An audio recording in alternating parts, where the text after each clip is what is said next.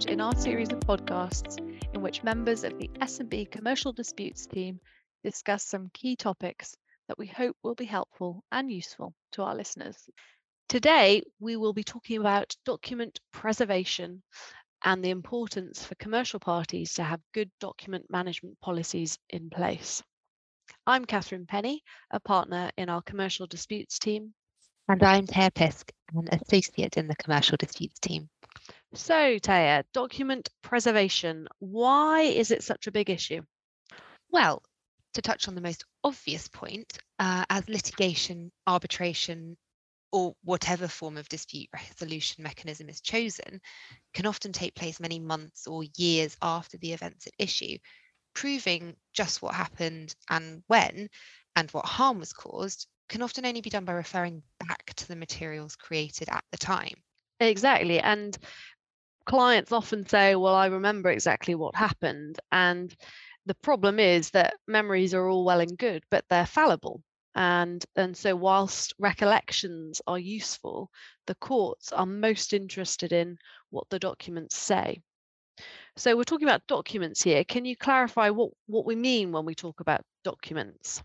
Well, put simply, a document, anything on which information of any kind of description is recorded. So, and bear with me here, a document could be in paper form or electronic form. It could be a letter, an email, text, WhatsApp message, social media post, a fax, a telephone, or even another sound, even a photograph or video recording. In short, the definition of a document is wide and parties need to think carefully about what might be captured by it. Now, however, given nearly all business is now conducted via electronic means, the categories of documents that we generally ask clients to preserve, certainly in the first instance, are emails and other electronic data files. And that's true. Very rarely nowadays do we get involved in searches in dusty warehouses for hard copies of relevant documents. And so why do these documents become so important? We mentioned in the first podcast that there's a stage in the litigation or arbitration process called disclosure, which is where parties are required to exchange their relevant documentary evidence. So there is that aspect, but also a party that has material to support its case will be in a much better position than one that doesn't. Exactly. Courts like documents, lawyers like documents too, to be able to present their client's case in the strongest way possible. So let's move on to the practical aspects of preserving documents. Can you talk us through that? Well, a party is under a positive obligation to take steps to preserve documents that may be relevant to a dispute when they see that one might develop. That can be really quite early on in when proceedings are even first contemplated. Now, I should flag here that I'll be talking specifically about the disclosure process in the courts of England and Wales. There are similar, albeit less prescriptive requirements in arbitration.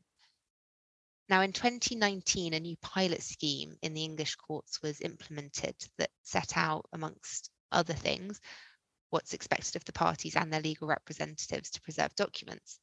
This was intended to streamline the whole disclosure process and, at the end of the day, reduce costs for the disputing parties.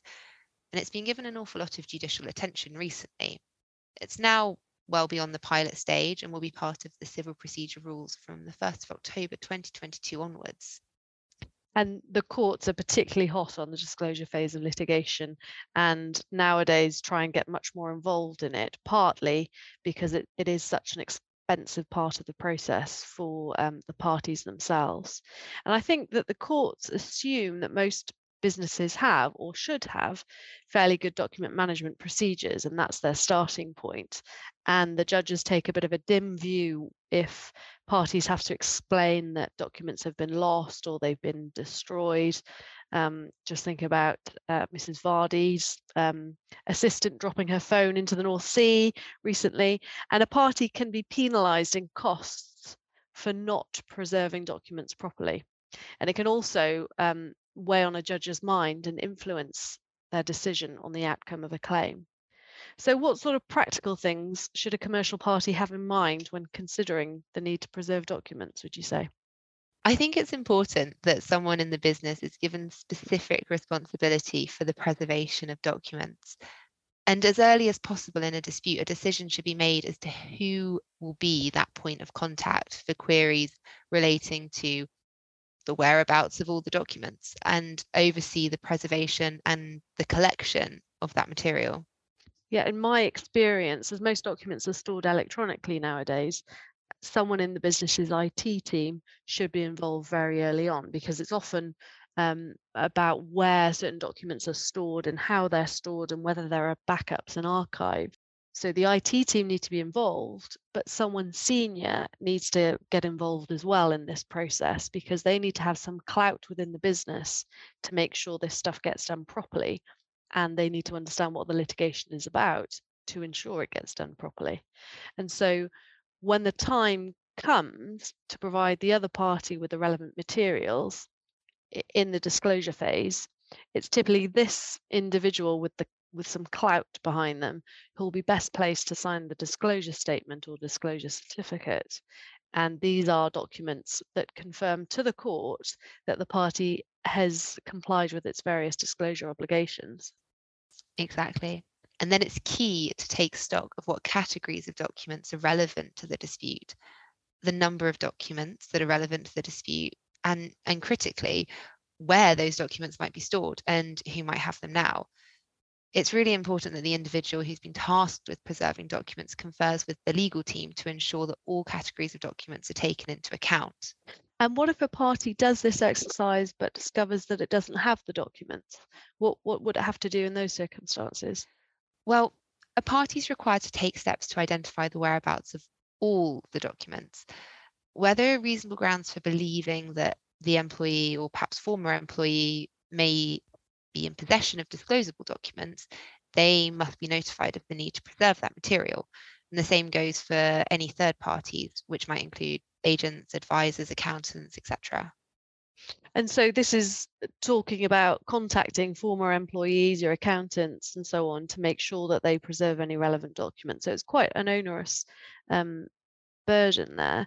And I think it's important to stress that this duty to preserve the documents isn't a one-off requirement. That's right, isn't it? That's right. The duty to preserve continues until the end of proceedings. That includes any appeal process. The party and its legal advisors need to be really mindful that relevant documents can continue to be created or that new sources of relevant material may come to light at any point during the lifetime of a dispute. So it's really an ongoing process. And the message is, don't destroy any relevant documents that are created whilst the dispute is ongoing. And very importantly, don't create any unhelpful documents, because they might fall to be disclosed.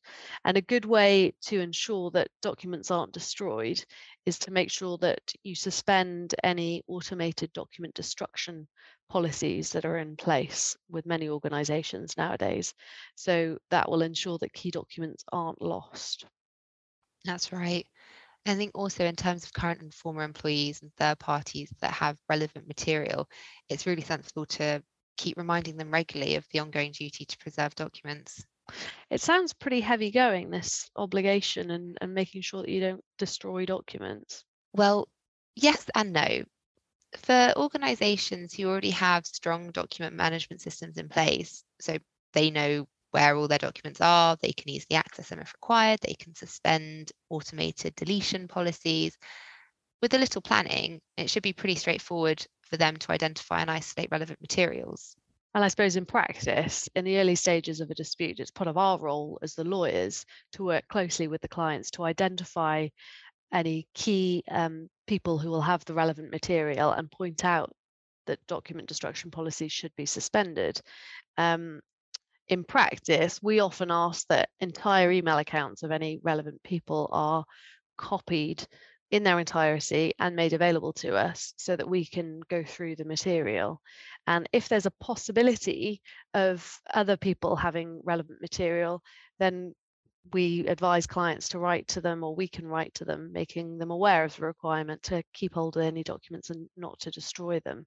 So I suppose in reality, we can take a lot of the burden off the client, but it is pretty heavy going, even with us doing that. And the key with all of these things is good planning, even before a dispute arises proper, I'd say. Agreed. I think it makes good business sense to have good document management processes in place anyway.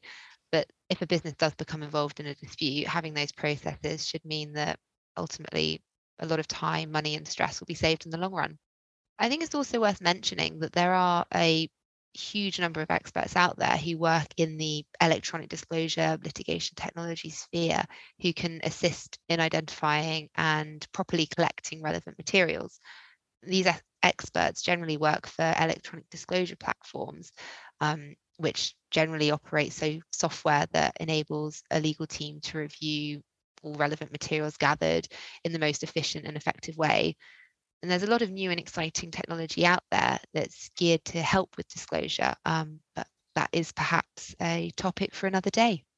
Yes, definitely, Teja. There's a whole industry built up around this and plenty of people out there selling their wares to make our jobs much easier and our clients' lives much easier, frankly. Hopefully this has helped our listeners understand a little bit more about the importance of good document management and the obligations that might be on them if a dispute does arise. In our next podcast, we will be looking into the important and thorny subject of jurisdiction.